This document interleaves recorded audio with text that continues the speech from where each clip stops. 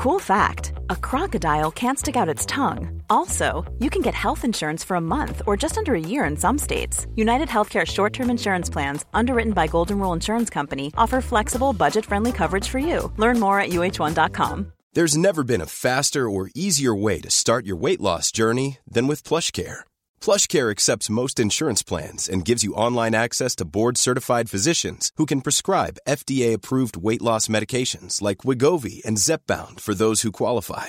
Take charge of your health and speak with a board-certified physician about a weight loss plan that's right for you. Get started today at plushcare.com/weight loss. That's plushcare.com/weight loss. plushcare.com/weight loss.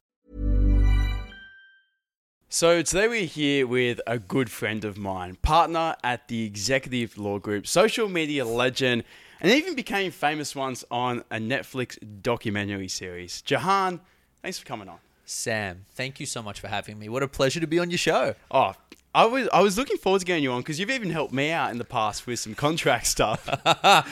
Look, it's a fascinating one, this world of social media. I think we connected while you were blowing up at the Olympics. And yeah, I've represented you on a couple of bits and bobs. So it's really nice to actually get a chance to chat as mates, not as your lawyer.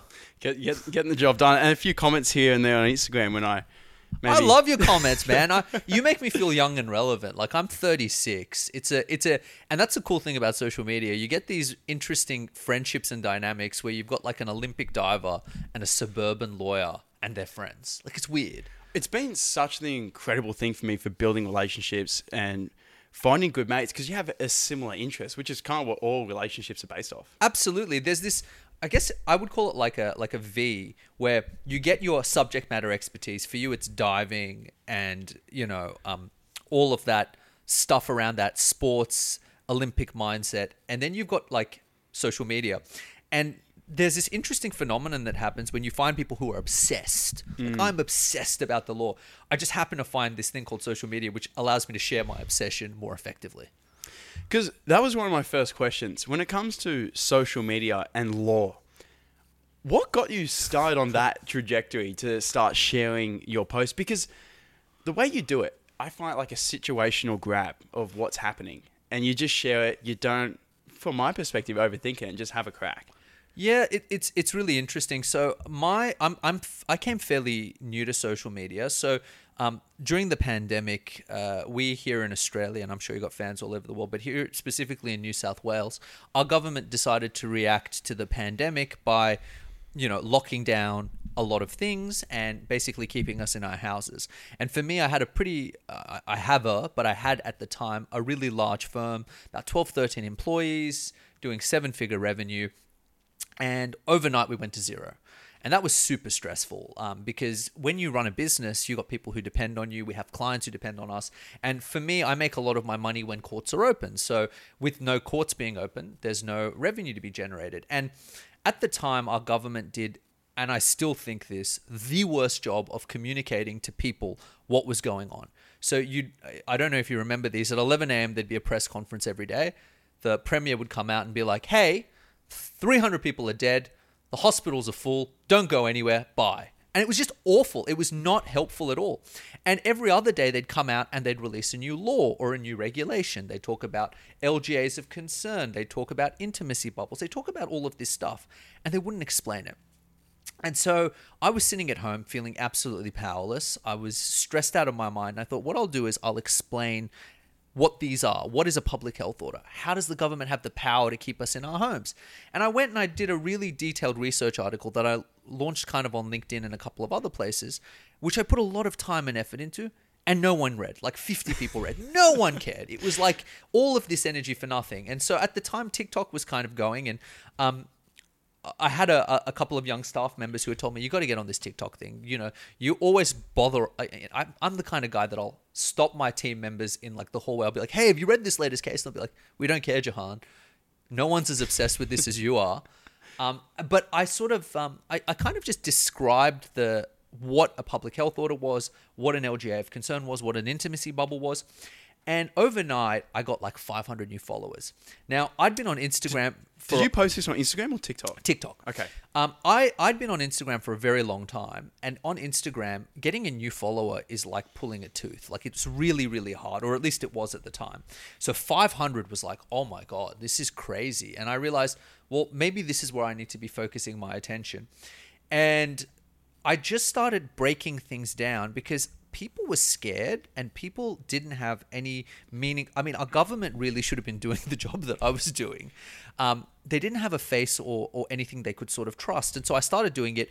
And then things started happening like, some of my other content got picked up and that kind of went a bit viral. There's a piece I did with when I was on television at Insight talking about, undercover policing.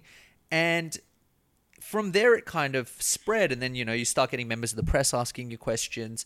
So for me, it's always simply been about where can I add value and where can I answer a question that's stressing people out. So my sweet spot is I try to answer questions that are just a little bit too hard to Google. And I try to give people an explanation because the legal system all makes perfect sense if you understand how it works. The problem is it's not explained very well and it's not able to be intuitively understood. So it was during COVID that you started your social media career and really just kicked off from there. I never wanted to be a social media person. I love my job. I still love my job. No one is more surprised by my social media success than me. Like, no one. It is so bizarre to me. I can understand why you're popular. You're a good-looking athlete, right? I'm a pudgy suburban lawyer who's talking about, can I drive Burfoot? I think a huge part of it comes to your personality. Like, I think that's why we get along so well is when you're happy, good vibes, and you're passionate about what you do, people just attract to it. I think feel that's like right. That plays a huge role. Absolutely. And I'm self-aware, I'm not trying to be anyone that I'm not.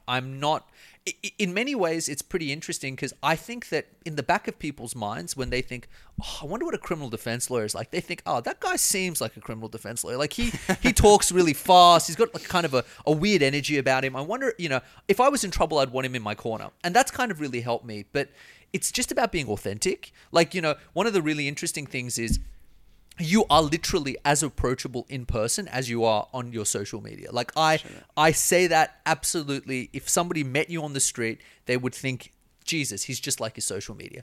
And I think it's really hard for people who pretend to be something they're not to blow up on social media. I also find, because people aren't stupid.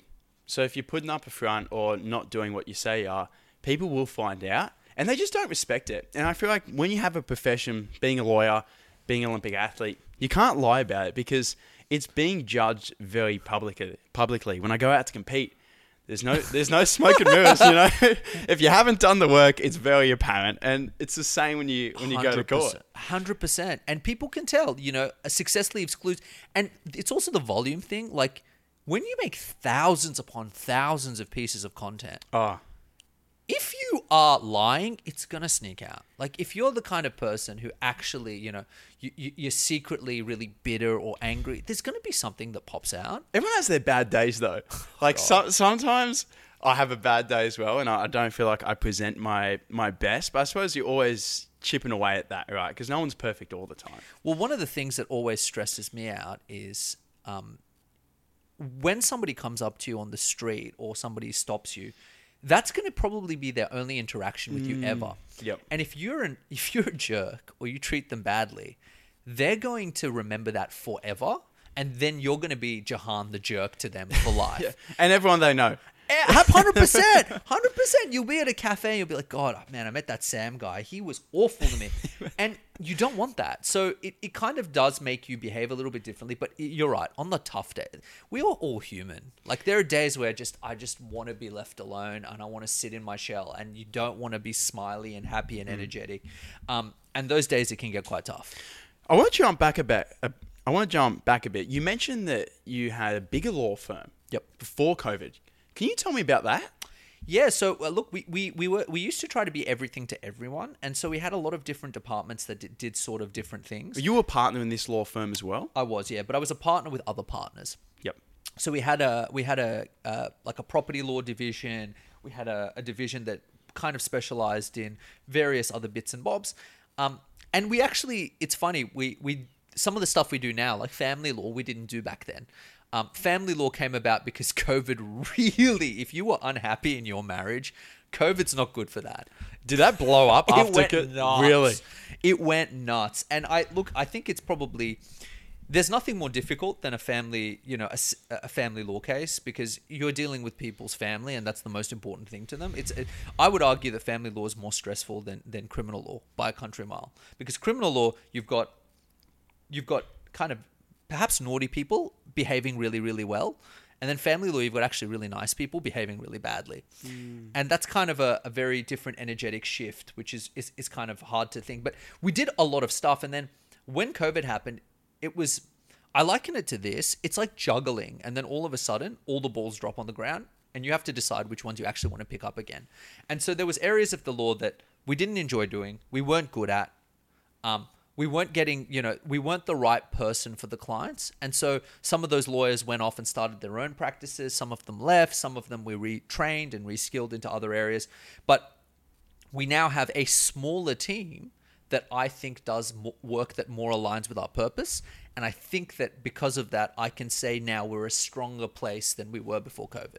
Gotcha. Did you shut that company down and start a new one, or you just kind of reformed to where you are today? Yeah, it's so essentially I went to a former business partner of mine, and I said, hey, you can have this. You can have this first, you can have our baby, because he's tragically passed now. He's a really good guy.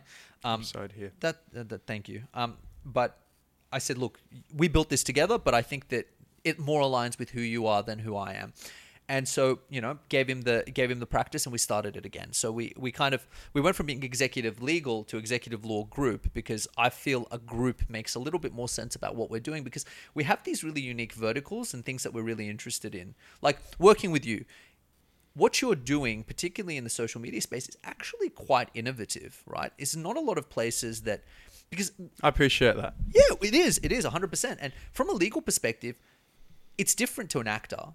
Because an actor, you do a project and then you're off. Social media identity is you are who you are all of the time.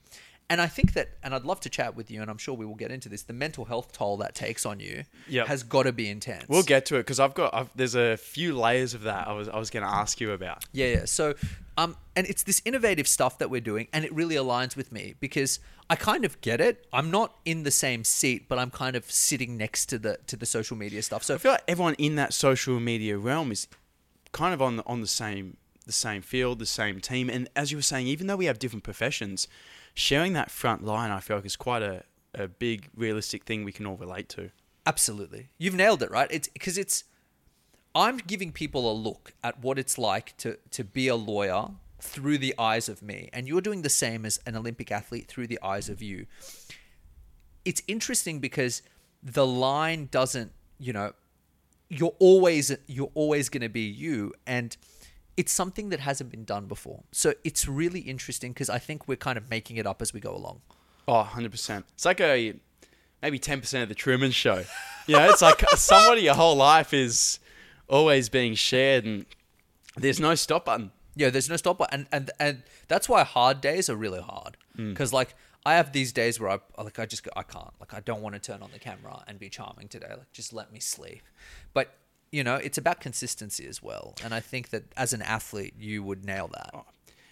So when it comes to your law group now, what's some of the most common things you deal with? So my personal practice area, so I've got kind of two roles. I'm the managing partner, which means my job is to oversee pretty much all of the cases that our firm does. And it kind of, the buck stops with me. So I have a lot of junior staff that I oversee, mentor, and support. I go out there and I bring in cases, which is a big part of the job. Because I've been on your website, and you still have quite a large team. Yeah, we do. And and honestly, it's the best, right? Like, as you become kind of an old dinosaur, one of the interesting things about he's 35 people, not even. Well, it's the things that. I think it's the difference between being the athlete and being the coach, right? So, my Synco partner is still older than you. Well, my former Synco partner. Really? Yeah. Sheesh. You're doing well, Jahan. Thank you. I look younger than I am. I moisturize, right? But it's it's the difference between being like the athlete and the coach. So my role is slowly, I used to be the guy who would write the documents, go to court, have the arguments, and I still do that. But now it's more, how do I empower my team to have those skills? How do I make them the best versions of themselves? And so that's a big part of my job. That's a big part of the role that I do. And also a big part of the work that we sort of do is trying to figure out how we can best serve our clients' needs and be proactive. So for me, my personal area of expertise is criminal law, and not all types of criminal law. I'm really very, very good at anything to do with drugs, or naughty stuff as I call it, so we don't get censored. Anything to do with violence and anything to do with traffic. I'm pretty good at fraud and mental health, and everything else I can do. But those are sort of the areas that I'm super good at and that I like really excel at. And so those are the things that I deal with day in and day out. Generally speaking, I do also a lot of trials. So in any given year, I might do anywhere between, call it 4 to 9 trials. And trials are when you go in front of a judge and jury and argue a case. And I do that with a team. So there's usually a barrister that I support, and there's junior staff, and we do all of those bits and pieces. My business partner does pretty much the other stuff. So we've got someone who handles a majority of our family law matters, someone who does wills and estates. And the common theme through all of it, Sam, is disputes. Our firm specializes in disputes. So we're the firm you go to when you've got a problem and the other side's not being reasonable. Thankfully, most people are reasonable. Most of the time, hey, Sam, you borrowed $100, pay it back. Oh, sure, I forgot. Fair enough. Yeah, but sometimes they're like, no, I never borrowed $100. It was a gift. And then you get into these disputes, and when someone else is being unreasonable, you can't negotiate with them. So we have this big system called the law, which is basically, Dad, Mom, Sam's being unreasonable, and we go and we take it out of our pockets and we give it to someone else's. Mm-hmm. So when you're going into court and you have a lot of pressure, how do you deal with that kind of pressure? It's a great question. It has gotten a lot easier over the years as I've practiced more and more, but it's still there. One of the interesting things that happened recently, I had a lovely client, really sweet kid, who had made a couple of really bad decisions and had gotten mixed up with drugs, and kind of life had taken a bad turn. And you know what? There's always an element of self-accountability that needs to be involved, but we really need to be less judgmental of what people are going through. I always think that people are only 4 or 5 really bad knocks away from losing everything. People are very close to the margins, particularly in a cost of living crisis. Given how tough things are in Sydney, at least, I really do sympathize with people. This guy, he'd lost his sister in a really horrible way. His boss had screwed him out of a lot of money. It doesn't make it okay, but it sort of explains it. And I was asking the court to basically show him a great deal of leniency. And I didn't realize how nervous I was. But as I sat there, my heartbeat monitor was like, "Hey, are you working out? Like are you because that's like it had spiked." So you've reached a daily fitness goal. Yeah, I was like, "What?" Like I looked at it and it was like, "Yeah, you're training at the moment." And I think that anxiety means that you care. I mean, you must still get butterflies. Well, if you're not nervous, it's because you don't care. And when you're standing up there trying to achieve your dreams, you're nervous because it means the world to you. And because you care so much. Absolutely. And I don't think you can be great if you don't care. I don't think you can be... So those nerves are kind of, as much as sometimes we don't love them, are crucial. Absolutely. It's a gift to love what you do. I mean... one of the things, I had a client tell me this once, and he said, what I like about you is that you clearly love what you do. And I think that hopefully that shines through, because I do. Now, do I love it the 60 hours a week that sometimes I have to work? No. But do I love it 55 of those hours? Yeah, I do. I really do. I love the opportunity to help people and be there beside them when they're going through their worst day. I love the opportunity. I love the trust that they give me. My job is very unique in that I'm gambling with someone else's money. There are very few jobs like it. The only job that I think is more like that is perhaps maybe a surgeon. Because a surgeon, you're asleep and they are working on you. And you have no say in that. Like, let's hope that they're on their A game. But with me, they're watching me. They're watching me talk. and being like, yeah, I hope this guy gets it right, because if he says the wrong words in the wrong order, I go to jail. Can it be like that simple as making 1 or 2 word mistakes and it's done? One of the beauties of criminal law, perhaps more than other areas, is that what you say actually can make a difference. Yep. And very, very rarely will the decision be completely pre-made before you speak. I think that it's not so much about saying, there's a range of things that can happen. So, and that range is generally quite broad. My job is really to get them the best result in that range. The prosecution's job is really to get them the most, what they would say is perhaps the most appropriate, which is, I would say, harsh in that range. Anything outside of the range opens the court up to appeal. And there's a whole appeals process, because beautiful, smart people, much smarter than you and I, decided a long time ago humans make mistakes and that we should have a process to deal with that. And that's the appeals process. But the game is really, and game is probably an unkind version of something when you're dealing with people's lives, is how do I get them the best result in that range? And there is absolutely no doubt that good advocacy, good preparation, and thinking things through will get you a far better result, much, much more towards the end of the range, which I think is probably... I think that even on your worst day, on the most unprepared day, when you have your heads and your heart's not in it, there's only so bad you can be given your training, right? You know what I mean? Yeah, you kind of bring up the bottom level. Yeah, there's only so bad you can be, but it's that when you're on and when you've trained, and it's those little differences. And I think that that's what it is to be at the very peak of a profession. I'm not arrogant enough to think I'm that good, but certainly there is something to be said for the micro differences that are made, that are the difference between gold, silver, bronze. Yep. And it's the same, I think, in my line of work, in that it's the difference between perhaps jail, community service, like no criminal record. There is a range. That's so hectic that walking in there, you can make the difference between someone going to jail and having community service. Absolutely. Like massive life changes, and that comes down to words and communication. I think so. And look, sometimes it's not that simple. Sometimes it's the person's going to jail. It's a question for how long. Sometimes it's, this is such an easy case, Jahan, just don't blow it, right? There's these, they're not all like that, but there is certainly sufficient times per month, definitely, where me showing up unprepared, me showing up not ready, and a lot of it's not just me, a lot of it's my client. My clients and I are married, and sometimes they have to do things that they don't like to do.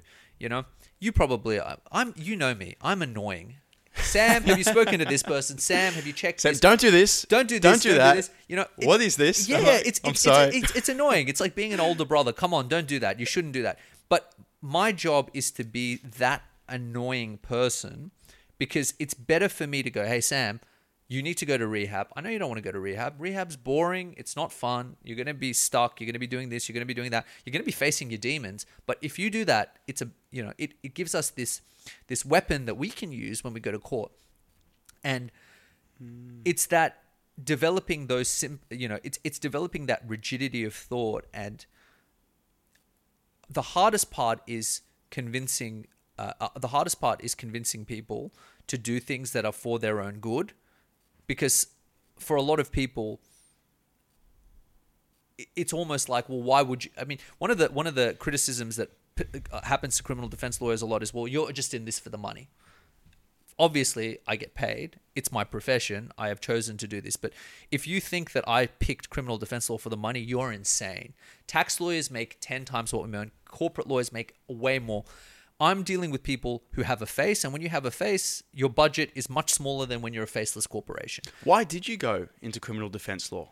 It's a great question. So in a lifetime ago, I was a banker, and I didn't like it. It wasn't for me. When I started as a lawyer, I wasn't getting many cases until a friend of mine who was a criminal defense lawyer said, I think you'd be okay at this. Try this case.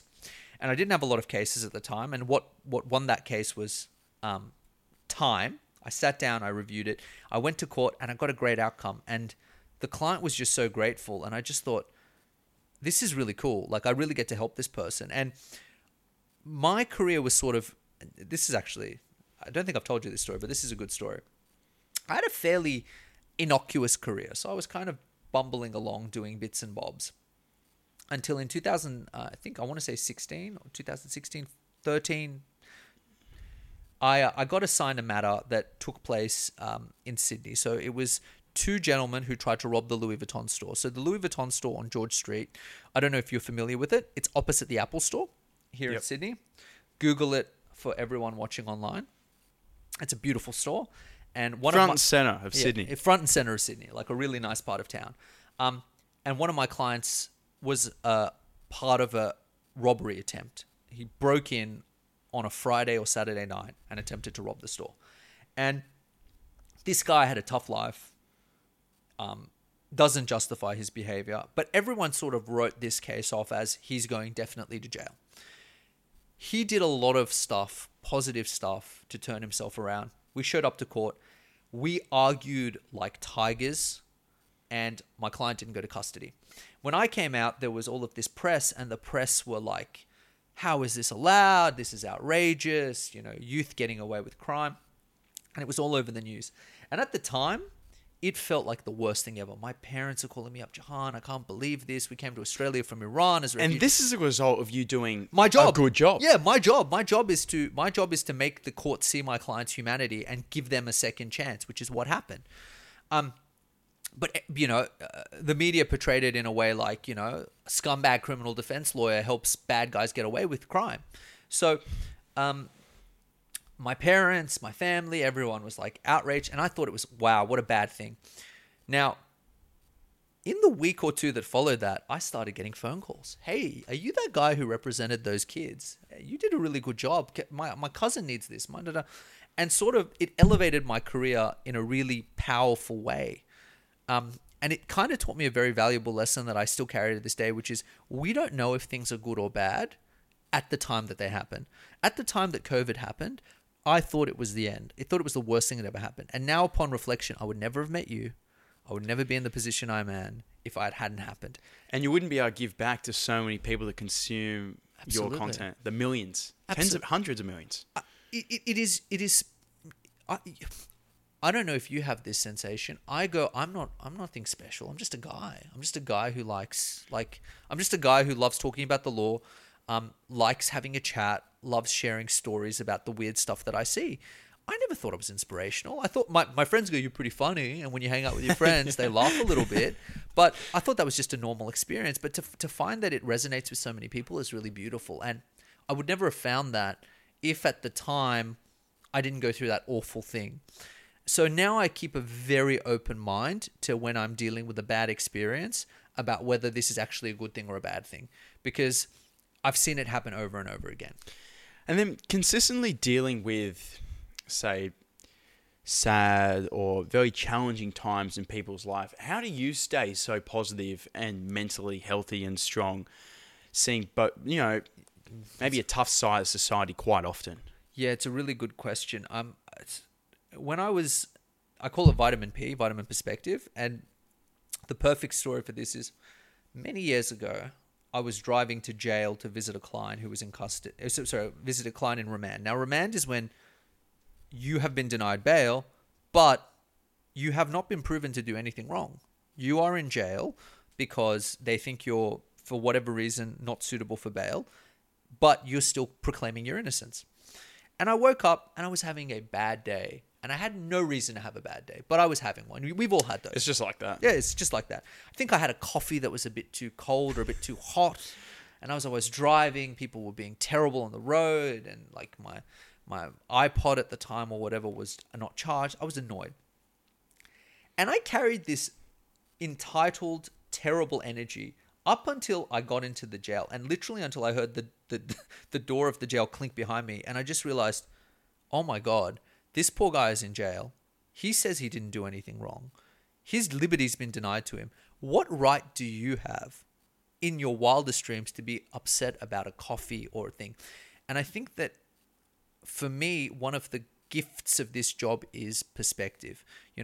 I helped a refugee in a matter once, and I remember asking him, what do you love about Australia? And he said, I love that you can get unlimited clean water in whatever temperature you want. Wow.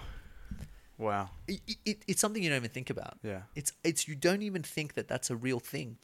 And I think that one of the things for me is really just coming back to that gratitude. I keep a gratitude journal, which is a really easy practice. I just write a few things I'm grateful for every morning. It's not always the case that I'm positive. I have some pretty, I am prone to the blues and I can get very, very sad. But as a general proposition, I try my best to look on the sunny side of things and I try to appreciate all of the good things. Because every day is not great, but there's something great in every day. Yeah, I would agree with that. There's a guy I love to listen to. He's gone now, but his name is Jim Rohn. I used to love his stuff on YouTube. And he said, some people when they look out the window, they see the sunset, and others see the specks on the window. Jim Rohn really knows how to make you understand. I love that guy. He's the best. People like that I listened to so much growing up, and I feel like that kind of trained my mind to start thinking like maybe I could do that. 100%. And I think you are. You're definitely inspiring me. And I think one of the things that is so important is we default to the negative because of evolution, right? So Keeps you safe. yeah, absolutely. Absolutely. It's much better to be like, ooh, there's a tiger over there. I'm going to stay away from there than, ooh, there might be some berries. So we default to, people would objectively, and the data on this is unequivocal, they would rather not lose $20 than win $20. You have this aversion to loss. And so I think that one of the obligations that you have is to train yourself to see the positive and to take control of it consciously, because it just takes 3 or 4 days of not prepping, and you start to go back onto that track. It's a constant battle, right? Absolutely. Constant. And I think that I used to think there's a secret that you learn, or there's a wisdom that you obtain, and then all of a sudden you're this positive, uplifted person forever. Yeah, nah. I think it's just every day you got to wake up and do the things, simple things, exercise. It's the small things. Sleeping more is such a key one for me. Like when I don't sleep enough, like I take a dramatic dip. Like Absolutely. I need it. It's just, look, Andrew Huberman, who I love, I don't know if you listen to his podcast, he's fantastic. He's a neurobiologist, and he's like, it's pretty easy. You need to have good, meaningful social connection. You need to sleep sufficiently. You need to eat good food, and you need to exercise. If you're not doing these, forget your affirmation journals and stuff. Start with the really basic stuff. Remember that you're an animal, and animals need certain sort of things. And for me, I found I came to exercise very late in life. Growing up, exercise was not a thing. I come from a family of very academic sort of people, and academia was everything. Your family came from Iran. Yeah, we came from Iran. And I'm a first generation Australian, so my family came here. Were you born in Australia? No, I came here when I was 2, basically leaving Iran and sort of the war there. So, did you guys come as refugees? Yeah. Well, Wow. we came as skilled migrants, but basically under refugee conditions. Yep. And I remember my parents are both doctors. They're doctors now, but they were doctors in Iran. They had to come. They had to get reskilled, retrained. It was very hard. It was a very tough life. The good thing about Australia is, I don't know if it's still this way, because I talk to a lot of new migrants and they seem to think it isn't. And that really breaks my heart. But this is the lucky country. If you come here, you show up and you work, Australia will be good to you. Australia's been so good to my family. It's been so good to me, which is why I feel so compelled to give back and do things. But yeah, I'm a first generation Australian. But for me and my family, a lot of it was, you're going to study, we're going to give back to our community by using our brains. I didn't understand the importance of exercise for my own mental health and my own, physical health. Did your parents exercise, or not as much as they should? No, look, my mum loves a walk. My dad loves a run. But it was never like, hey, we as a family are going to go train and this and this and this. It just wasn't a thing that we did. It wasn't sort of our connection style. But as I've gotten older, I've realized, man, if I don't do X number of steps a day, I go a bit loopy, and I don't understand why. If I'm not lifting heavy things, your body needs, for me, my body needs to lift heavy things. I like lifting heavy things. I feel better. What is your favorite exercise in the gym? You know what? I've been doing consistent exercise. I call it 18 months only, which is really embarrassing. Wait, it's bed no days? Yeah, true. So Great. I like weightlifting. I think it's fantastic, and I like squash. I love squash. Yeah. Because by the end of it, you're just this sweaty puddle of oh God. Yeah. And it's like, you get, for me, my life is stressful emails, just daily stressful emails, because that's my job. You know, Jahan, I'm in jail. Help me. Hey, your client's being sued for $2 million. You know, we're divorcing you and you'll never see your kids again. These are the emails I get like every day. And those are really heavy. But if you've been running around a squash court for an hour and you're sitting there like a mess and an email comes through and someone's like, the bank's going to foreclose on the house. You go, I could probably deal with that. Like, I just ran around for an hour. I can write an email. It's okay. And so the link for mental health has been really good for me. So I guess one of the things I would encourage anyone watching this who maybe doesn't understand that link and maybe thinks exercise is for vanity or is for this or that, it's been transformative for me. And you were really instrumental in that. I remember us talking. Really? Yeah, man. I remember us talking because I've known you, 2-3 years now. Yep. And I remember you were just like, Jahan, exercise is really important. Like, you've really got to get into it. And I was like, oh, what is this? You know, what can Sam teach me that I don't know? And I was like, yeah, he's probably right. And, you know, you build up to it. You don't just go day one, hey. Well, if you do, you're going to have a bad time. And fortunately for me, growing up, it was a big part of my family. Like, my dad took me to soccer. My mum took me to trampolining. And it just became part of my routine. And when you talk about dealing with the pressures and how exercise can help, I couldn't agree more. Even when I wake up and I don't feel good, and then I go to the gym, and then I find I can work. Yeah. It's like for somehow putting out more effort, I 100%. get more back. I think for every minute that you're exercising, you get at least 2 minutes back in efficiency. Like, it is it's the same as sleep. For every extra hour, if you sleep sufficiently, the next day you're a rock star. You're pumping out things. I often go, wow, I'm really good today. I wonder what it is. It's like, oh, because you slept like a human being. Yep. You didn't scroll on your phone till 1 a.m. The death scroll. The death scroll. And I mean, I apologize if ever you've gotten caught in one of my loops and you're death scrolling. And I'm sure Sam apologizes similarly, but he won't. I will, as his lawyer, on his behalf. Yeah. No comment. Talk to Good Jahan. answer. So, if someone gets arrested, Yes. what do they do? Okay. If you're arrested, first things first, be calm. Don't stress out. People in crisis... Challenge one. It's the biggest challenge. It's the biggest challenge. Because in a crisis, your IQ drops like 50 points and you just want to get out of there. So the first thing you got to do is stay calm. The second thing, it is not always the case, but 99% of the time, and I can only talk about my jurisdiction, New South Wales. I practice in Victoria a little bit as well, but let's just keep it to New South Wales where I can say I know what I'm talking about. It is best to get legal advice immediately. So contact a friend or family. On any case, no matter what. If you're arrested, absolutely. If the authorities are intruding into your life, so the Department of whatever, the police, the immigration department, if anyone is asking you questions that would potentially affect your liberty or your future, do not talk to them without getting legal advice. Legal advice is not you. People have this misunderstanding that if I get legal advice, it seems like I'm doing something wrong. Yeah. Absolutely not. That's crazy. They're there making accusations about you. You have every right to understand how that process works. It is so complicated that there are people like I don't even know all the rules and police procedures. I've done it for a decade. I know most of them, and I know 90% of them, but I don't even know all of the rules. People ask me stuff like, oh, Jahan, if the AFP comes and says I need to unlock my phone, do I need to?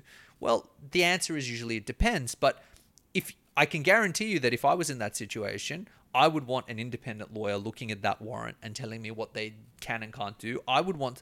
And if nothing else, just have an independent person there to make sure what's happening to you is fair. So get legal advice. Do not talk to them until you've received that legal advice, because that lawyer or that person is designed to have only your interests at heart. The other side has their interests, whatever they may be. Okay. We live in what's called an adversarial legal system. An adversarial legal system, it's a competition. It's awful as it is. I have my job and my obligation, and you have your job and your obligation, and they're going to butt heads. So don't make it easy for them. Do what you have to do and get legal advice, because you might say something. Let's take a very common scenario, because that's such a real thing. Yeah. Say when they come up and they're like, or exactly that. Oh, well, if I haven't done anything wrong, I have nothing to hide. let me go back to my university days. When I was at university, I was studying commerce at the University of Sydney. I was 19. I was walking down the street with some friends. My friends decided to, we were all a little bit tonked. My friends decided to jump on a car bonnet and take a photo. Police arrive, arrest all of us. I wasn't doing anything wrong. I really wasn't. All of us are arrested. All of us are given the 4th degree. What's that? The 4th degree is basically when they treat you like you're a criminal and you've done the wrong thing. Yep. I don't know why I didn't talk. Thank God I didn't know the rules or laws back then. And I engaged a lawyer and from the university had a legal service. She was a wonderful lawyer. Maggie, if you're watching this, you're the best. Maggie Hayes, great person. She came and she was like, "This is outrageous. What happened to you guys?" I got my charges thrown away. I was completely innocent. The guy who jumped on the bonnet, got charged because he did the wrong thing. If I'd said something like, "Oh yeah, I was there," maybe they would charge me as an accessory after the fact. Maybe they would do something. I'm innocent in this case. I didn't do anything wrong. Talking might put you in a position of peril. So it's best not to talk. You don't have to say anything. The way that it works, and maybe this will explain it a little bit better. There is a beautiful thing called the presumption of innocence. The presumption of innocence works this way. And we're very lucky to have this in Australia. We're so lucky. Like, this is... To give you an example, once upon a time, the power of the monarch and the government was absolute. I don't like your face. You're guilty. You're killed. So a lot of people died. So we have these systems. So it's pretty far from innocent till proven guilty. Yeah, like a lot of people died for us to have these systems. These systems are really important. So the presumption of innocence goes like this. You never have to prove anything. I have to prove everything against you, and I have to prove it to a certain standard called beyond reasonable doubt in a criminal case. So if you are innocent, do I have to say I didn't do it? No, I don't have to say anything. I'm innocent. I don't have to help you. I am innocent. You are bothering an innocent man until you prove that I'm guilty. So your duty and your obligation is to do nothing. So don't give them evidence. Don't work with them. Don't talk with them. I'm not saying police are bad. Police are great. We're very lucky to have a functional police force. I don't bash cops. I think that a majority of cops are great people doing a good job. There is a small minority that are bad, and those people are very bad because the power they have is so enormous that they can destroy people's lives. Like a certain police officer who's the child of a politician who lied about whether somebody had done something, and then that poor guy got arrested and spent some time in custody, which is a case that I'm sure someone in the comments will write. They should know what I'm talking about. But it's not about bashing cops, but it's about you don't have to prove anything. You shouldn't prove anything. So exercise your rights, and your rights is I don't want to talk to you. Does that mean you could be sitting quiet for hours? Absolutely. The best thing you do is so certain groups, let's say you're a young person, let's say you're an Indigenous Australian, let's say that you might qualify for legal aid, you will get a lawyer assigned to you, certain vulnerable groups. You will have extra protections. But if you're just a man on the street or a woman on the street, legal aid will usually give you some advice. Otherwise, contact your family, get them to call a lawyer. There's a lot of 24-hour lawyers. I'm a 24-hour lawyer. You can contact me day or night, Christmas Eve, whatever.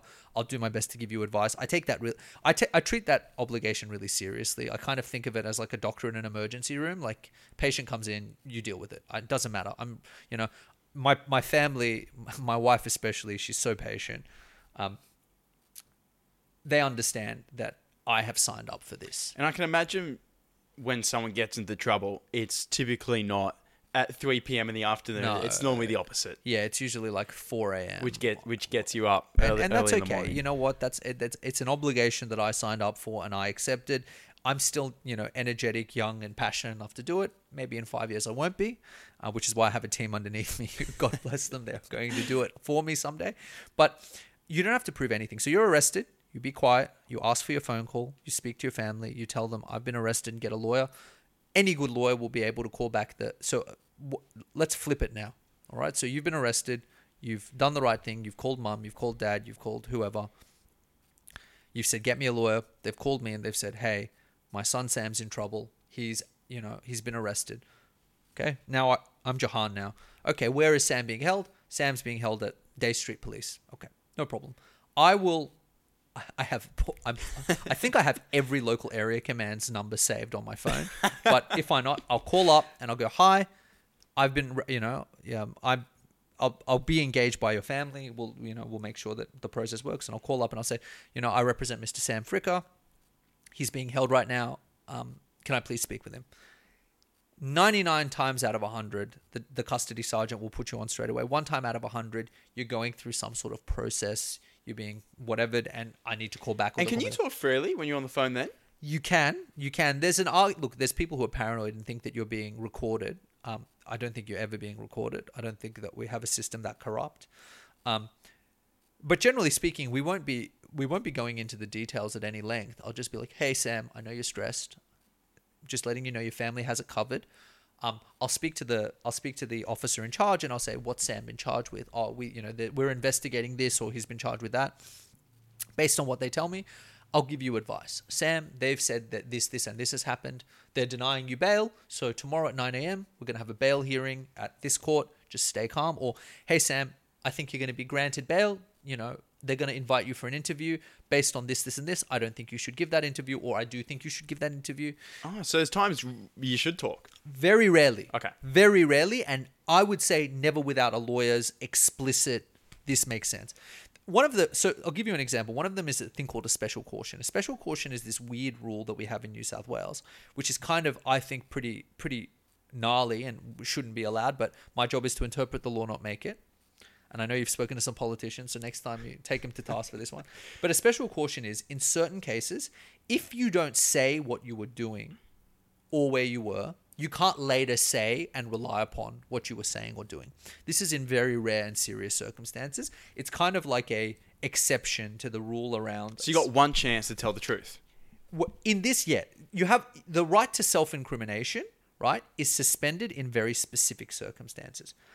It's so rare that it maybe happens twice a year.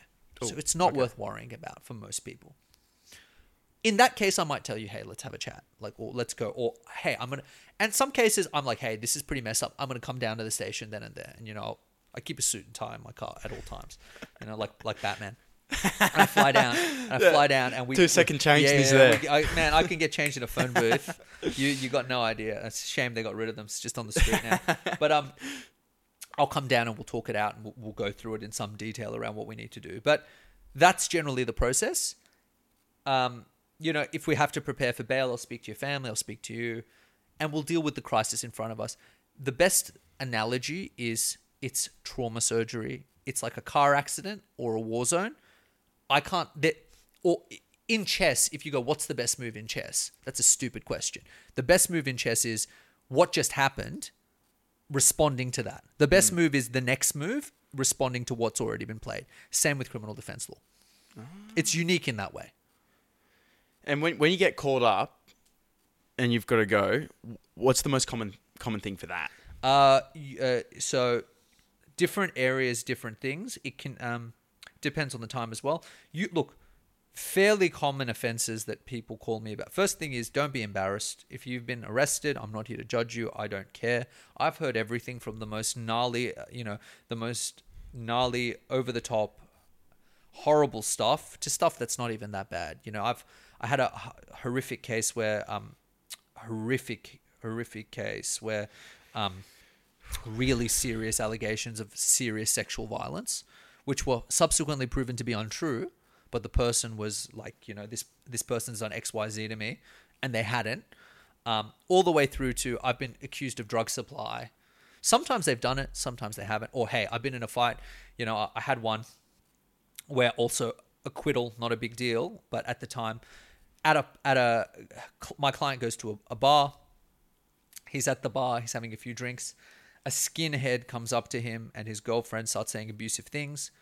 He leaves. Thank God for CCTV footage, because the skinhead comes up to him, squares off with him, and starts throwing punches. My guy moves to the side. One punch hits the guy, hits the pavement. Guy gets fairly serious injuries. He's called me up. He's freaking out. I'm not going to get bail. Ultimately, so your client here really hasn't. My client's self-defense. My client's it was the most self-defense case I've seen, And one of the difficulties is whenever you're dealing with another side, there's always room for interpretation. What about when there's hundreds of people there, or like you're in a bar and people see it? Well, the police said that it was excessive self-defense. I don't know how one punch thrown at someone who's trying to clobber my head in is excessive self-defense. But, we agreed to disagree, and then we took it in front of a magistrate, and the magistrate agreed with my interpretation. On a different day, a different magistrate might agree with theirs. So it's very rare that the charges will be completely dropped, although sometimes it happens. But you hear gnarly stuff on the phone. Anything from, hey, they found my computer and there's stuff on there that shouldn't be on there, all the way through to I've been accused of defrauding millions of dollars. You hear it all. Your job as a lawyer is not to judge that person. It's to start thinking strategically about what the next step is. And so that's not a hard job. So it will be like, if they've been denied bail, one of the next strategies is, should we go for bail? That's the immediate question. And just for bail, is that where you pay to get out? Yeah, basically. So bail is the concept that we keep people in custody because we want to make sure that they deal with the justice system. Bail's not meant to be a punishment, although sometimes it gets treated as such, which is really disgraceful. And we in New South Wales have something called the unacceptable risk test, where we look at whether or not there's an unacceptable risk of someone not turning up for whatever reason. Maybe they're a flight risk, maybe there's this and that. And if they're an unacceptable risk, whether there's conditions we can put around that to keep them, to get rid of that unacceptable risk. And that's to get them out until they go to court. Until they go to court. And what time period can that be? Can be years. Wow. Yeah. The justice system is slow. Can some people be held for years? I had a case. Check this nonsense out. I had a case. Poor client arrives in Australia. In his possession is. I'm Sandra, and I'm just the professional your small business was looking for. But you didn't hire me because you didn't use LinkedIn Jobs. LinkedIn has professionals you can't find anywhere else, including those who aren't actively looking for a new job, but might be open to the perfect role, like me. In a given month, over 70% of LinkedIn users don't visit other leading job sites. So if you're not looking on LinkedIn, you'll miss out on great candidates like Sandra. Start hiring professionals like a professional. Post your free job on linkedin.com/people today. Hey, it's Ryan Reynolds, and I'm here with Keith, co-star of my upcoming film, If, only in theaters May 17th. Do you want to tell people the big news? All right, I'll do it. Sign up now and you'll get unlimited for $15 a month and 6 months of Paramount Plus Essential Plan on us. MintMobile.com/switch. Upfront payment of $45 equivalent to $15 per month. Unlimited over 40 gigabytes per month. Face lower speeds. Videos at 480p. Active Mint customers by 531.24 get 6 months of Paramount Plus Essential Plan. Auto renews after 6 months. Offer ends May 31st, 2024. Separate Paramount Plus registration required. Terms and conditions apply if rated PG. Property is a towel. The towel contains methamphetamine. So I think it was what we would call ice. He goes, it's not mine. He's kept in custody. They refuse to release him onto bail in the community. He waits there for a year and a bit until his trial.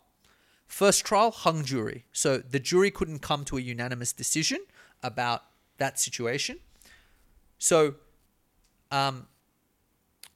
yearish has passed at this stage. They go, we're going to try him again. We're going to have another case. I go, okay, let's get him bail. No, they refuse. Court doesn't give him bail. Waits another, I think, 8 months. Has a second trial where he's found not guilty. This guy spent 2 years in jail to ultimately be found not guilty.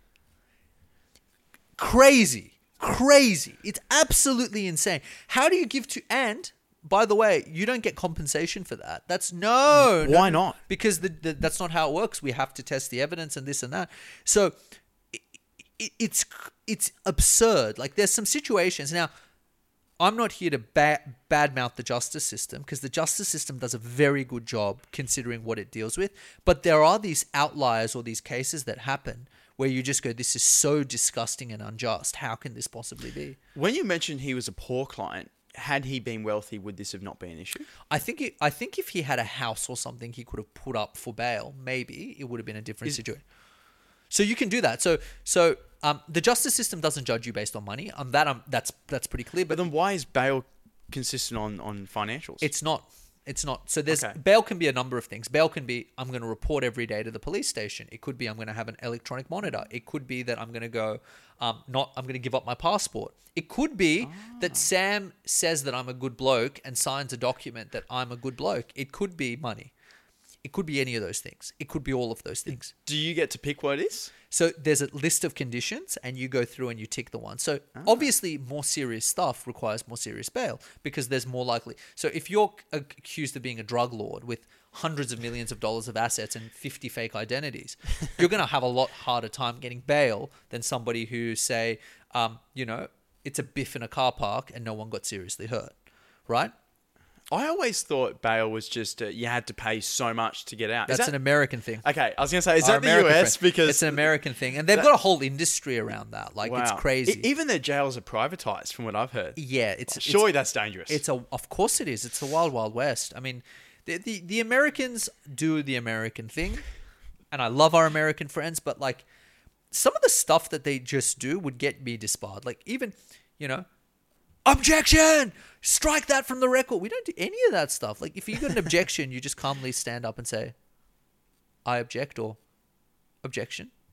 And then you sit down patiently and the other side gets up and very politely explains their objection. And then they sit down, then you get up and... I've heard a few times you say on your socials, it's not like Suits. It's not like Suits. It's not like that whatever that video game is, Ace Attorney, where he's like objection. it's not like that. It's very civilized. And it needs to be, right. That's good. In a perfect world, there would be it would be dealt with the same dispassion as two dentists discussing teeth, right? The reality is you're dealing with people's freedoms and you're dealing with people's family. You should care a little bit more than some dental work. And the interesting thing about, and this is the thing that I raise, because I've got friends who are in the medical profession and most of my friends who are doctors all think they're God. So if you're watching this, you're not.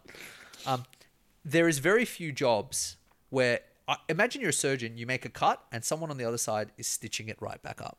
That's the job of a lawyer, right? For everything I'm doing, there's someone on the other side trying to undo it. So really, it's a bit of a competition. It is a competition. It's a boxing match. It's an alternative to war. How do you play that game?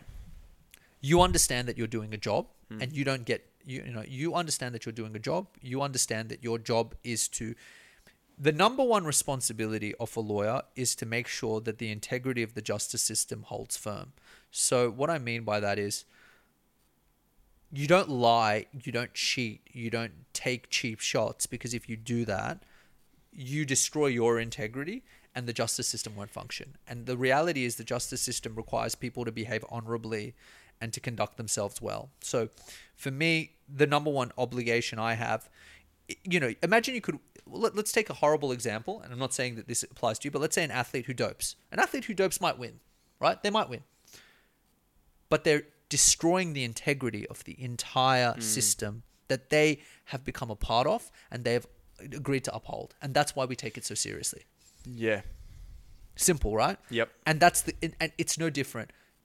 It's not worth getting a win at the expense of cheapening this thing that we've all agreed to play by these rules. We've got to play by these rules. And then when it comes to dealing with other lawyers, is that pretty civilized as well? Depends. Okay. Lawyers are humans. Humans are varied. Sometimes it's beautiful. Sometimes, I know that guy. Hey, Danny, how you doing? Right before you're about to compete? Yeah. Hey, Danny, you're on the other side of the case. Oh, man, look. Yeah, man, I'll negotiate with you. We'll figure this out. And then there's other ones like you see the name, that guy's a prick. I'm not going to be able to deal with him. And you'd rather sort things out outside court, right? Absolutely. Or you want to go in front of a judge. Judges have so much on. You want to go in front of a judge and be like, Sam and I, we thought there was 80 issues in dispute. There's really 3. That's what these 3 things are that you need to decide, Your Honor. Judge is going to love that, right? Whereas we go in and we say, no, Sam's an idiot. 80 things are in dispute. Now that I've spoken to him, there's actually 85 because he's such a jerk. It's gotten worse in the 5 minutes. Yeah, in the 5 minutes sometimes that happens, and sometimes you get into these, like, I've got a black book, a book of people I will not negotiate with. They're just unreasonable. They're untrustworthy. I won't have dealings with them. If they make me an offer, I need it in writing. I need it signed. I need a witness. And I'm sure there are people out there who probably feel the same way about me. So it's about the integrity of the system. And the reality is, because law is such a big big place, there are going to be more and less reasonable people. Dealing with some naughty people sometimes. Yes. Have you ever felt threatened or endangered yourself? Yeah, I've had people threaten me. It's pretty standard. You got to make an assessment when people threaten you about how credible the threat is, right? So I can understand someone who got a bad result being furious and wanting to yell at me. I get that. That's life. And not everyone has sophisticated coping mechanisms like you and I, right? Not everyone can write in their journal, I had a disappointment today, and like really process. Sometimes they need to kick and scream. Sometimes the system screwed them, right? They really had a strong case, and on the day it went against them. I can understand that. The most I've ever felt actually anxious. I've represented a lot of clients who are what you would call forensic clients, or the sexy American thing is criminally insane.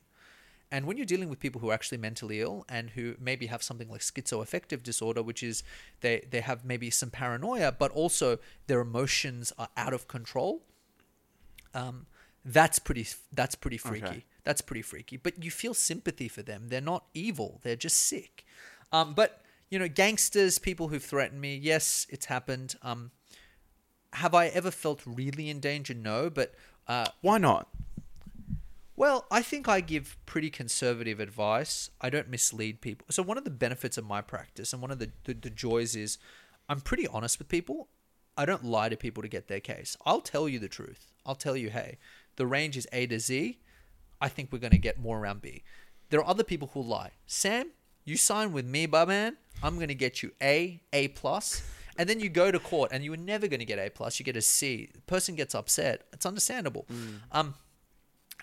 So being up I think being upfront and also like, look, I've represented dangerous people, but generally speaking, many dangerous people understand that I think what would really upset people is if they saw that you weren't fighting for them, or if they saw that you didn't try. If you showed up to court unprepared and bumbling, or you were making promises to bad people, or helping them do things that you shouldn't do.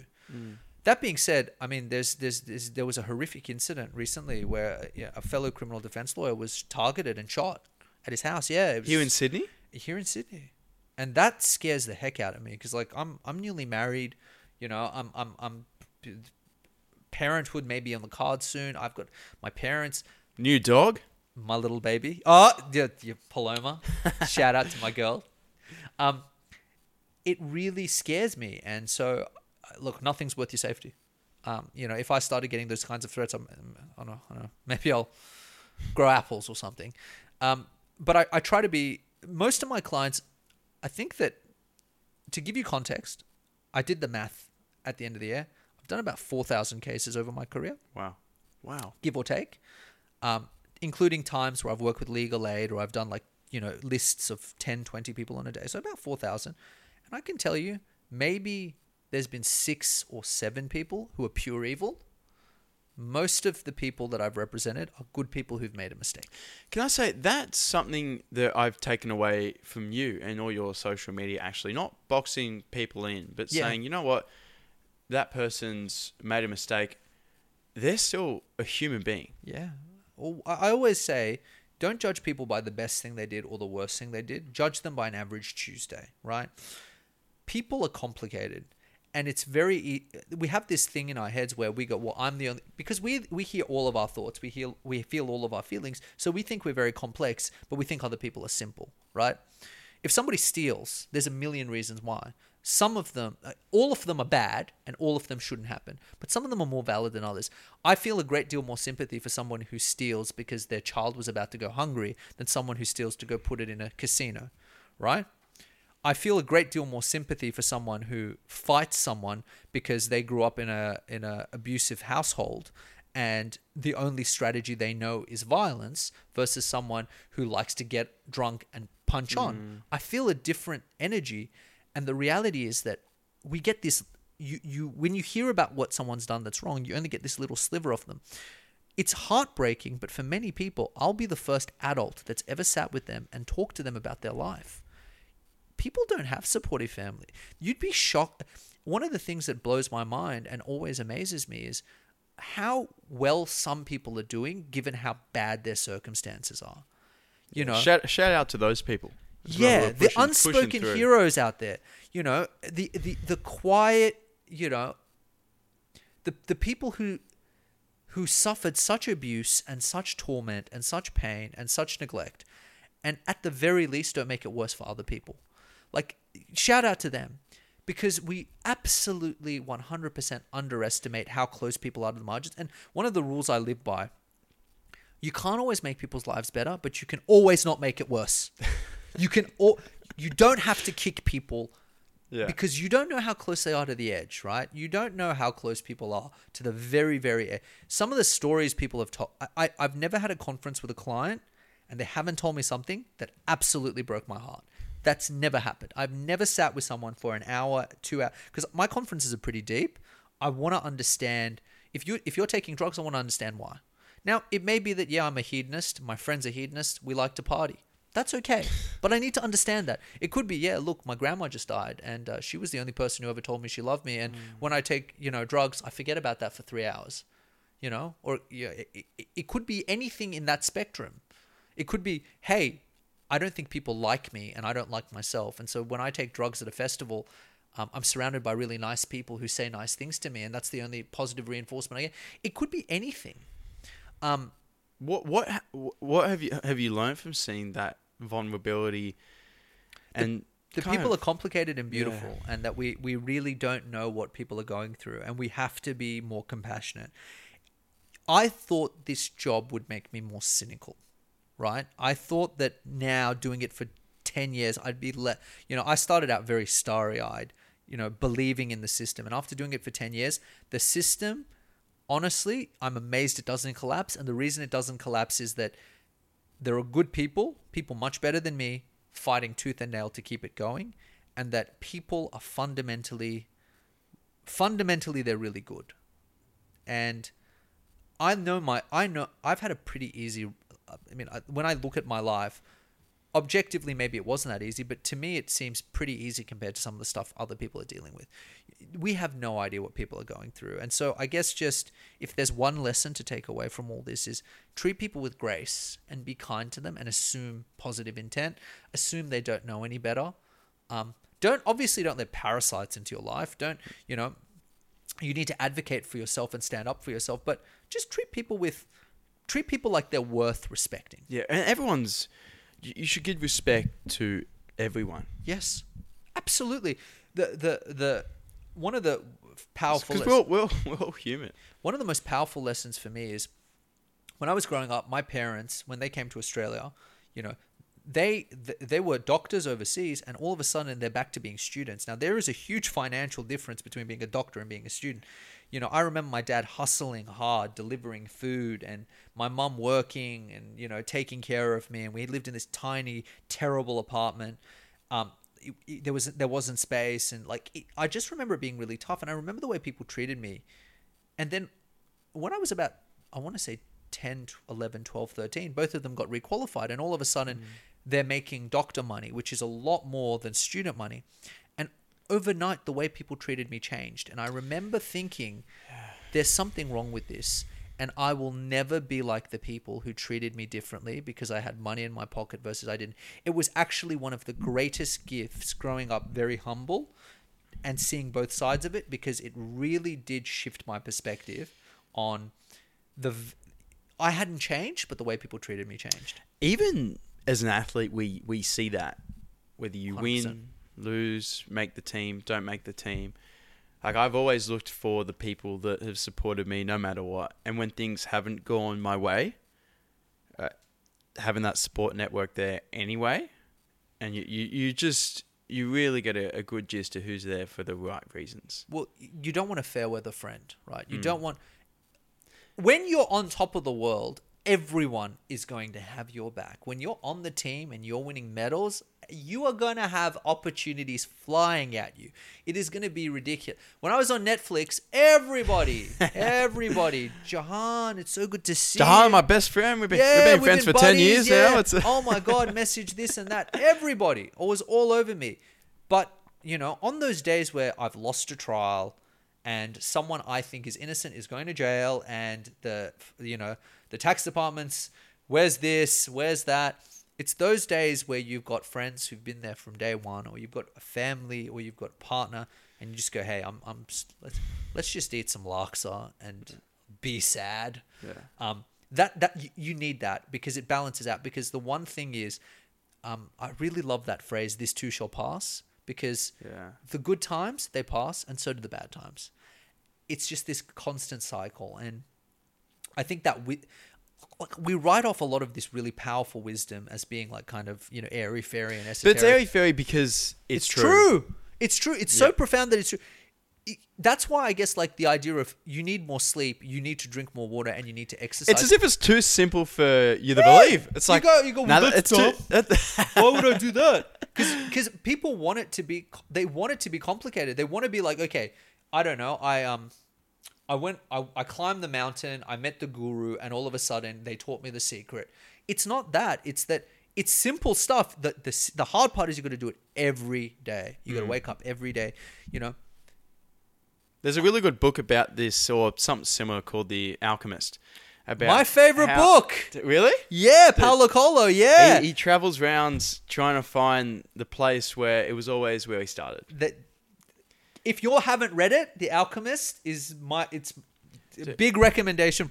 Easily my favorite book. Even just that gave me the ability to try and feel grateful about just the moments that I have here, because no matter how much you're chasing, what you have right now is very special and unique as well. Absolutely. And you get caught up in that. I certainly do. You get caught up in this, I've got this project. Like the grass isn't always greener. No, not at all. I mean, it not necessarily, and not at all, but the power of the power of it is, and it's very easy for me in a moment like this, I'm sitting with a friend, we've got all this technology, we're able to have this discussion, for me to be like... Just got some brand new mics. Yeah, I know, dope. Dope mics.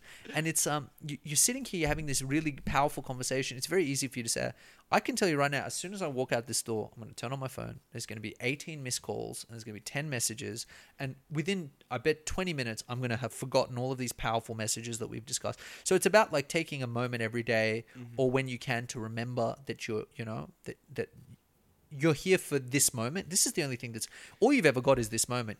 Maybe my heart will give out in 2 minutes time. We don't know how lucky we are or what we have. So we have to show appreciation for it. And when you're caught up in that grind, it's really, really hard. But it's The Alchemist. If you haven't read it, it's very short, but it's beautiful. So that book changed my perspective. Me too. You mentioned before a tough time when someone you believe is innocent goes to jail. Yes. Has that happened? It's happened twice. Wow. It's happened twice where I'm certain my clients... So let's take a different tack. I don't judge, but I'm also not an idiot. I will very rarely say this person is innocent. Okay? I will generally say, and internally I will believe, you can't prove this person is guilty. Right? For me to be confident that someone didn't do something is really hard. Much more than a jury. You've got to persuade me with my inbuilt radar.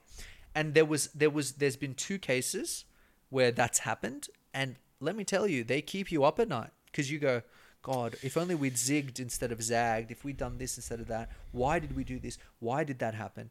And that's when the system's failed. That's when the system has failed. You've seen it.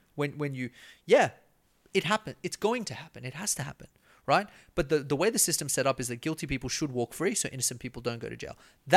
It's far better for 1,000 guilty people to get away with it than 1 innocent person to go to jail. And I had a case like that, and it was tough. It actually really shook me to the point where I was like, it's so funny how the universe works. I was really shaken up. I was like, man, maybe I shouldn't do this anymore. Like this is not okay. And it was a serious offense. It was a really bad allegation. And as I'm walking down the street, we lived at the time in Darlington, and there was a little community garden. And there was a nice old lady pottering about. And I said, hi, how are you? And she's chatting to me, and she goes, oh, how was your week? And I go, not really good. I'm a lawyer, and, I didn't have a good outcome. She goes, that's so funny. I was on a jury once, and she started telling me about a completely different case, but she was telling me about sort of the struggles and challenges of the jury room and how, there was all of this stuff going on. And it was exactly what I needed to hear at the time. She just told me her story, and it just made me realize that, you know what, that there's something here. And my client did some time. He got out. His life has moved on. What about oh God, what's her name? It's horrible. Dingo Stole My Baby, Lindy Chamberlain. That poor woman, the whole world mocked her. The whole world said she killed her child. Probably the worst thing you can ever be accused of. Turns out a dingo actually did steal and eat her baby. Her child dies. Her history is destroyed. It's just heartbreaking. And there's been other cases like that. People who've been vindicated after spending 20, 30... Catherine Folbig, right? This poor woman... Do you get paid out for that? You do if the court finds... So you do if the court overturns the verdict. It opens the door for civil action, generally speaking. Either way, money is no substitute for time. I've done a lot of personal injury. I used to do them. I don't do them as much now. But when I started, I do a lot of personal injury cases.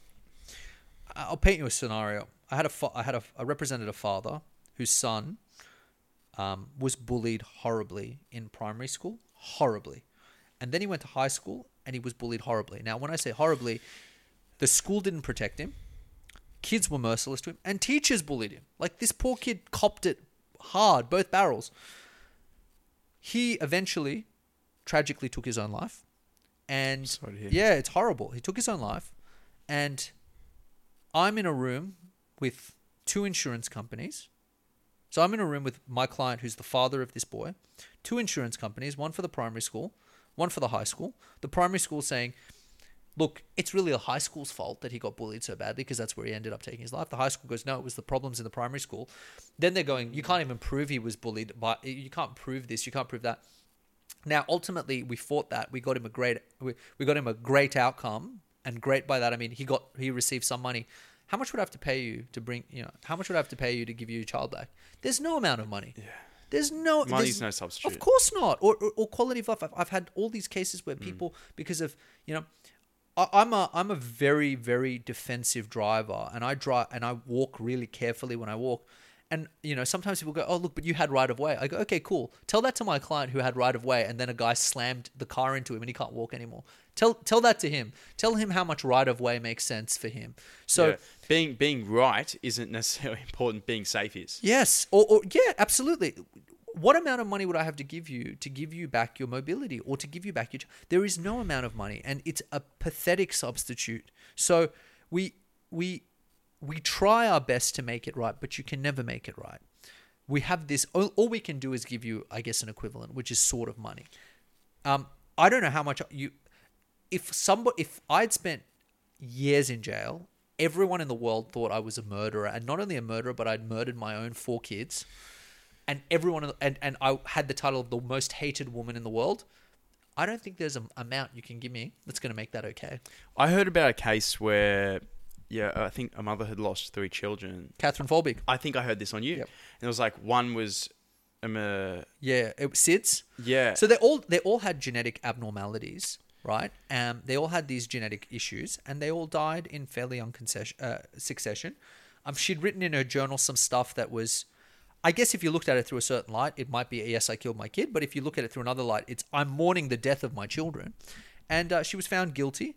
Not only was she found guilty by a jury, then there was an inquiry held into it. The inquiry found that the guilt was okay. And it was only some, I think 15, 20 years later that she was vindicated. You have these horrible circumstances that happen.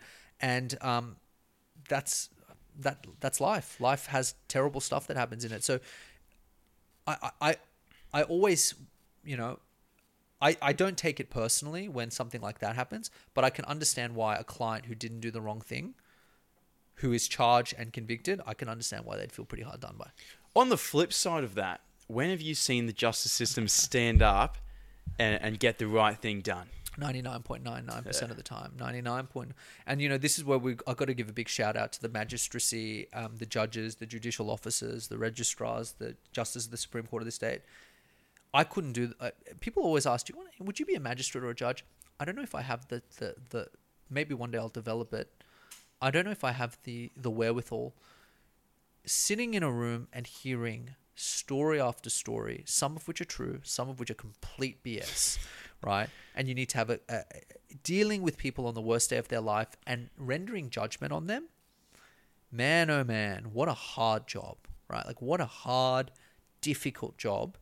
And the fact that they get up and do it every day, they do it with no loss of enthusiasm, they keep the society functioning.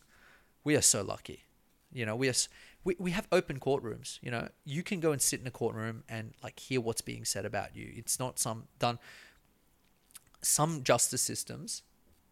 Oh, I'm so grateful. Look, I'll tell you, there's a justice system. I won't name the country, but they should be appalled.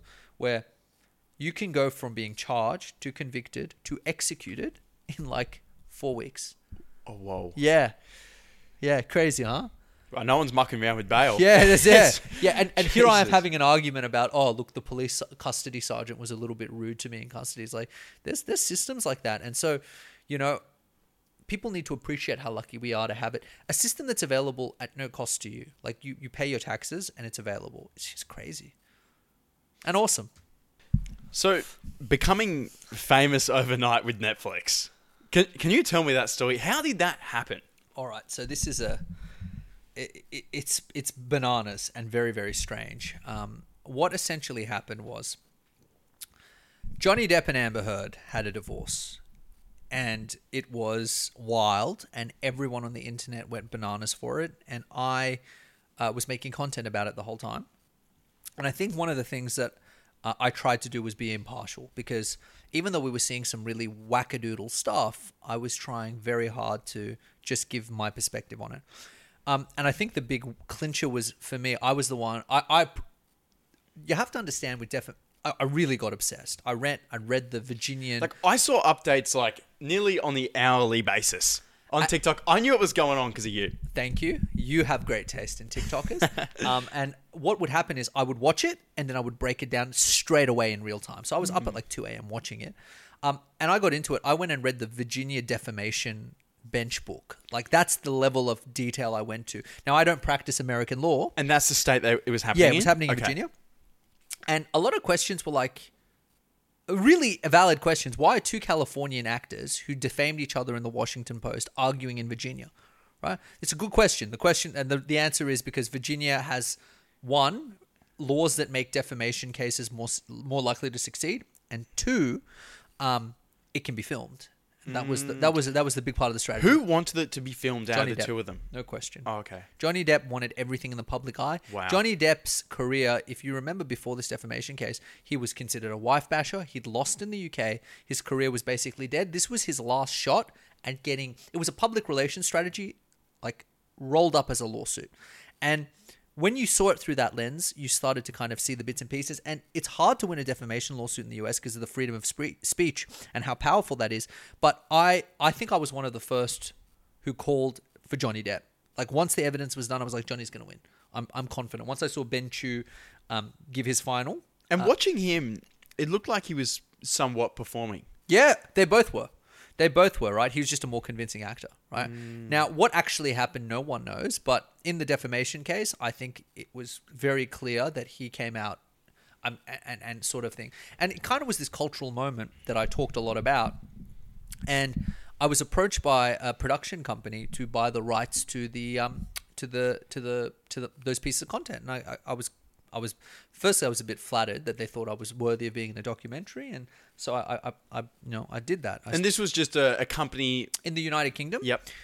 Who was making a documentary. They said, "Hey, we want some pieces of TikTok footage. Would you be interested in licensing it to us?" I said, "Sure." So I gave them the content.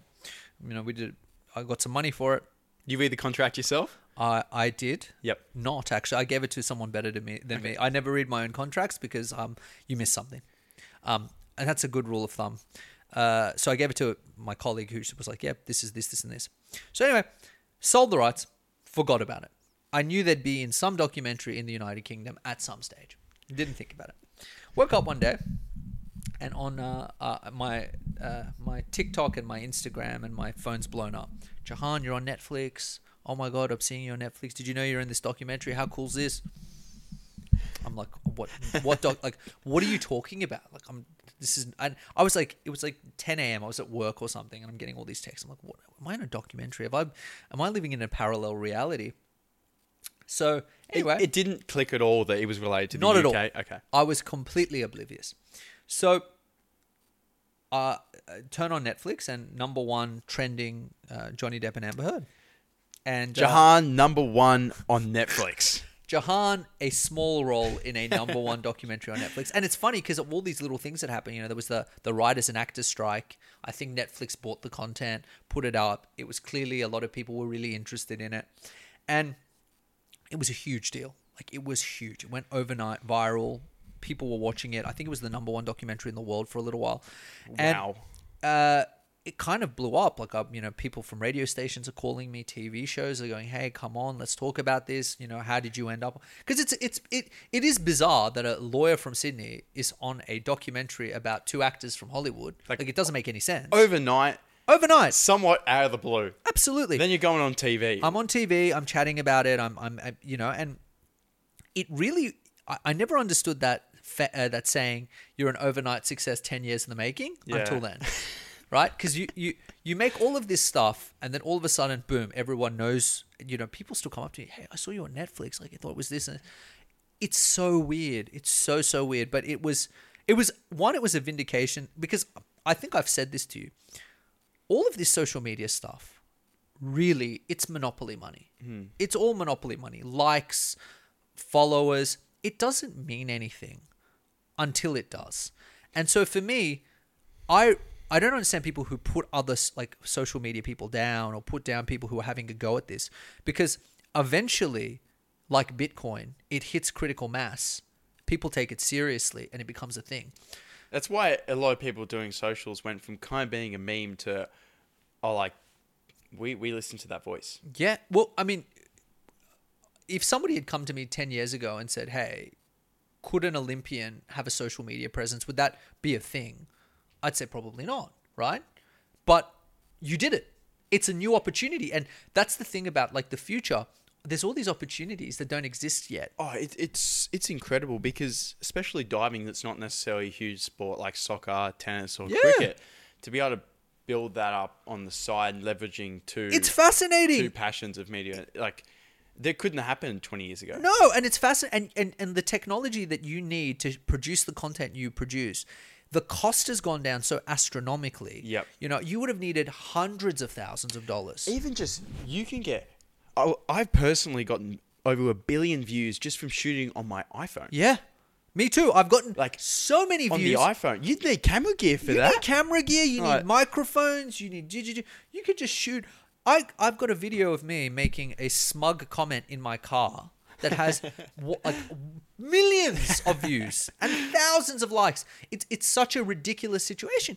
And so you find yourself in these interesting moments, right, where all of these opportunities come, and that's kind of what Netflix was. It was this moment of like all of this monopoly fame is maybe a real thing. Like maybe there is like okay, Jahan's now sort of a trusted voice in this area, and with the pleasure that comes with that, because it is immensely cool. There's also a responsibility that you use your voice responsibly, right? One of the things that I've always really disliked is those prank YouTubers who do awful things. Like they just like it's a social experiment. Yeah, it's a social experiment. I poured paint on and damaged your car. It's a social experiment. One of the cases, what was his name? Tanner Cook, I think, in the US. He kept going up to this guy. The guy's like, leave me alone, and he got shot. Well, you know what? You go up to a guy in the US, he tells you to leave him alone 3 times, you're going to get shot. And so I really do, I love it when there's content that isn't like that and people who are using social media for a good reason. I didn't know how cool diving was till I watched your stuff. It's hypnotic, man. It's hypnotic. Watching you jump off a rock, you're like, yeah, it's pretty cool. and understanding what goes on I didn't know in the Olympic Village you have a little token that gives you free Coke. Oh, and that's why I wanted to share, because I had so many questions. It's sick. And same with you, even just how a courtroom works, or like it's this world I don't out. Have exposure to. Yeah. I didn't. The beds are made of these cool boxes, and this is how the Japanese are doing this. Yeah. It was like a little sliver of a world I never see, and that's the cool thing. And when someone is doing it genuinely and happily, and they're explaining it from a place of joy and love and kindness, it comes through. That being said, there's plenty of people who go on the internet for the exact opposite. They want suffering. They want to, indulge in those bad places and those emotions. That's fine. There's going to be content for them. You'd just rather be in that positive realm, though, even for your own well-being. Absolutely. Like, why not focus on the positive? I don't know how you. I don't know. There's his name escapes me. There's this fellow who just. His channel really took a turn where he used to be quite a positive, happy guy who would, do all these simple things. And then he started making this really awful content where he would just basically, I think it was mukbang videos of some kind where he'd eat to excess and he would just carry on and be very dramatic and be very caustic. It just doesn't, it's not who I am. That being said, one of the things I'm being judgmental now. We shouldn't judge people by the choices they make. They have every right to make the choices they make. But if somebody's on the cusp watching this, because you'll never convince those people, is it better to live a life where you are I've found that helping people get what they want and helping people's dreams come true. Service. Yeah, being of service. My dreams have come true along the way. And good things have happened to me. So I'm sure there's different strategies. There's a million ways to skin a cat. But for me, it's been being of service, trying to be positive, trying to be good. I don't always succeed. There are days where I'm like, ugh, I wish, I had done something differently. Or there's interactions I leave and I just go, ugh, I wish I'd done it differently. But it tends to be a better strategy. Yeah, and being transparent and honest about the journey is important. Yeah. And that's what keeps people engaged and being truthful. But I feel like trying to lean on the positive side is the way to go, because even leaning on the negative side, you can get more views. Sometimes that actually performs a lot better. So people might think it's tempting, but I've always found you're better off just continuing to do what you believe is probably the right thing to be doing. I fully agree with you. I mean, the power is huge, right? Like I sometimes it's important to share that vulnerability. So like one of the things that I'm big on is the importance of being vulnerable with people. I have anxiety. Anxiety is not a nice feeling. I live with it. I also sometimes get bouts of, not serious depression, but depression. And it's hard for me. It's hard to get out of bed. And when I was first, deciding whether I tell the world this, there was a lot of feelings wrapped up in that. Like, will people go, well, I don't want a lawyer with depression because what if he gets depressed on the day of my big case? Like, what is that going to look like? Or I don't want a lawyer who gets nervous. I want someone fearless. But I think that explaining to people that even successful people or people who look successful on the outside have these things and that it's okay, you can live with it, you can mention it and you can manage it is so important. And yeah, there are days where it's going to be really hard for me to do my job, and there's going to be days where it's not going to be hard for me to do my job. And, the way my brain is wired, I wake up one day, it's like a slot machine. Some days it's going to be good and some days it's going to be bad. But I'm going to be honest with you. You know what's much more dangerous? The person who lies to you and says everything's fine. Yeah. And, they cope with really unhealthy strategies and then they mess up your life. I'll tell you carte blanche. I'll tell you, hey, I'm sorry, I can't do this today. And I'll move my appointments and I'll make it work. I want my life to work around that. And for a lot of people, they think that being vulnerable is a sign of weakness, and it's absolutely not. It's the bravest thing you can do is say, hey, I'm struggling, or hey, this really hurt my feelings. For someone who is struggling at the moment, what would you tell them? Because it happens to everyone. Yeah. Like mental health does not discriminate. No, not at all. For somebody struggling, look, it depends. One, you matter. You matter more than you know. Two, feelings can be mentioned and managed. There are treatments for everything. You may have tried 20, 30, 40. They may not have worked. You may have gone and seen 10 doctors. You may not have access to doctors. You may not have access to mentors. It may seem pretty hopeless. If you weren't here, or if you weren't being the version of yourself you could be, you're not just hurting yourself, you're hurting everyone around you. And the world is never better without your presence. You matter a great deal. The best thing you can do is tell someone. If it's a friend, if it's a professional. Professionals are great. I see a psychiatrist. I see a psychologist. I don't think there should be any stigma around Elite it. athletes see psychologists all the time. Of course, and your situation can get better. It does get better. It will get better. I think one of the things that's always stuck out in my mind is teenagers. People think they're so dramatic, right? You know, a 15-year-old who has a heartbreak, they go, oh, you're being so super dramatic. Well, the reality is if you're 15 and you get your heart broken for the first time, that is probably the most intense pain you've ever had. They're not being dramatic. They're being authentic.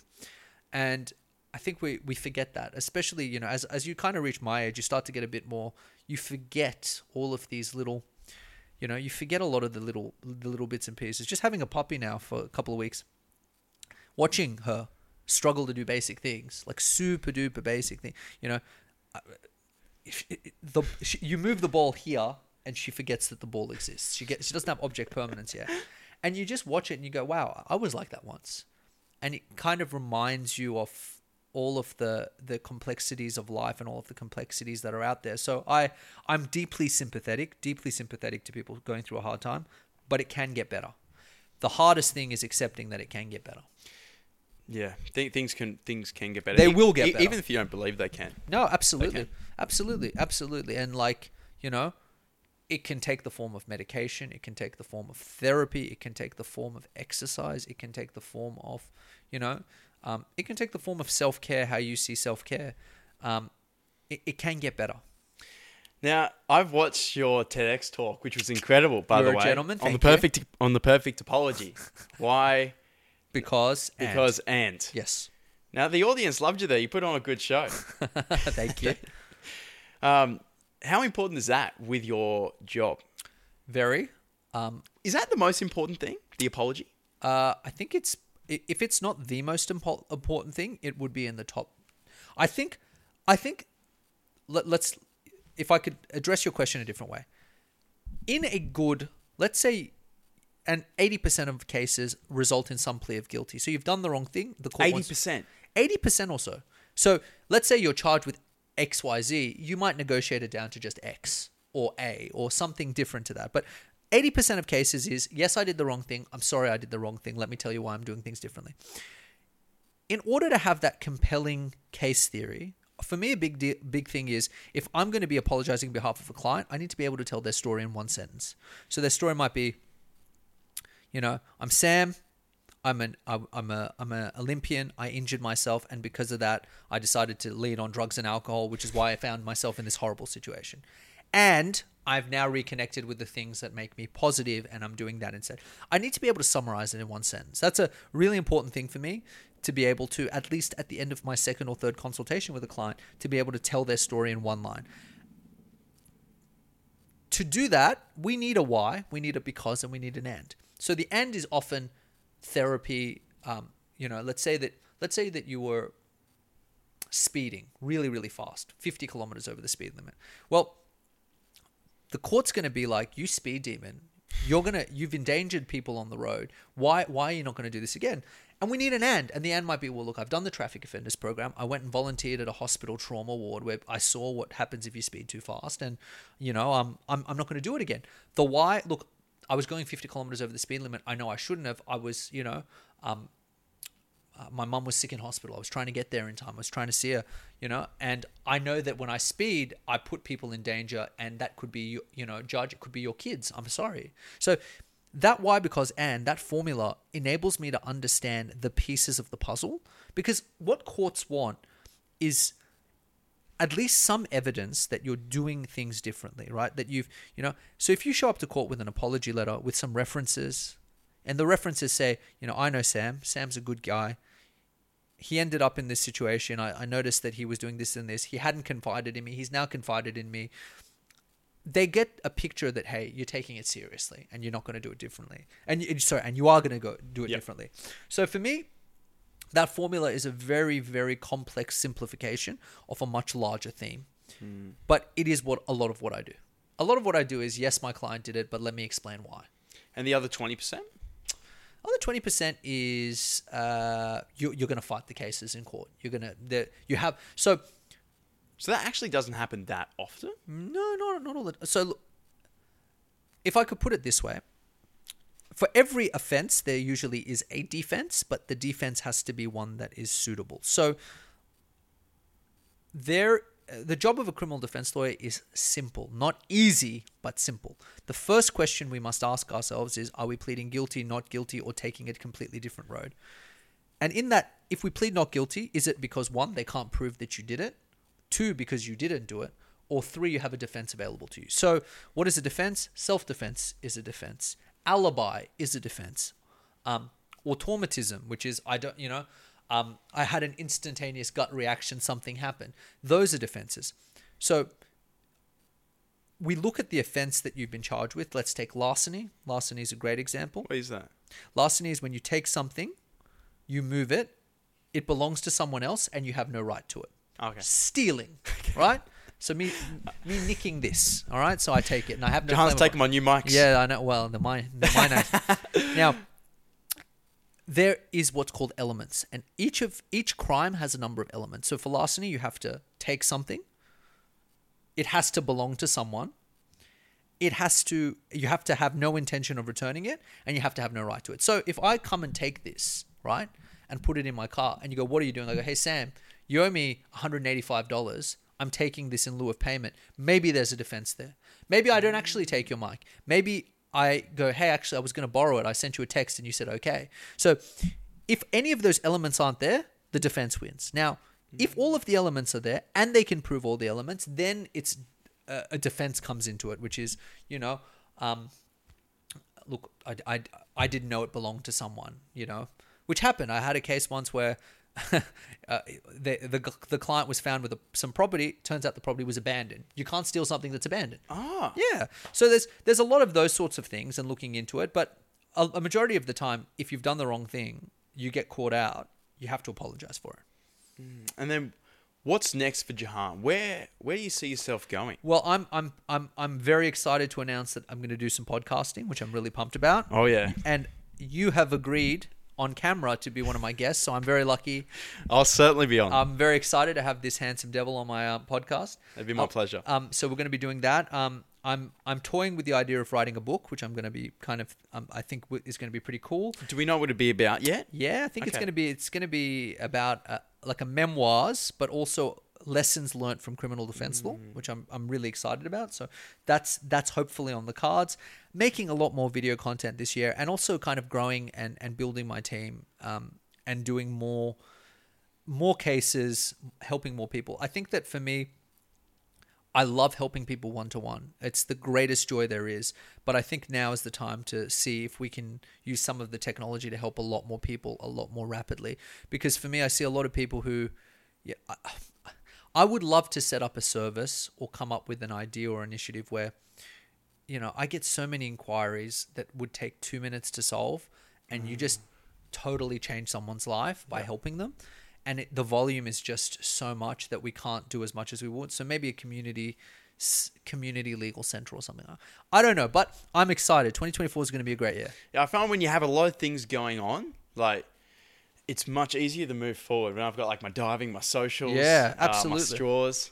I I think- like that. That makes me feel really excited about what you're doing. I think so. And I think that the reality is, you want to get this is a weakness of mine, and I've got to get better at it. One and done projects. So I'll start 7 projects and finish none of them. Better to start 1, get it done, move to 2, move to 3, move to 4. What about you? What's next in your line? Well, this podcast is a brand new one. We just got these microphones. We were using old ones. I hope you guys can maybe notice a better quality. I thought they were the best.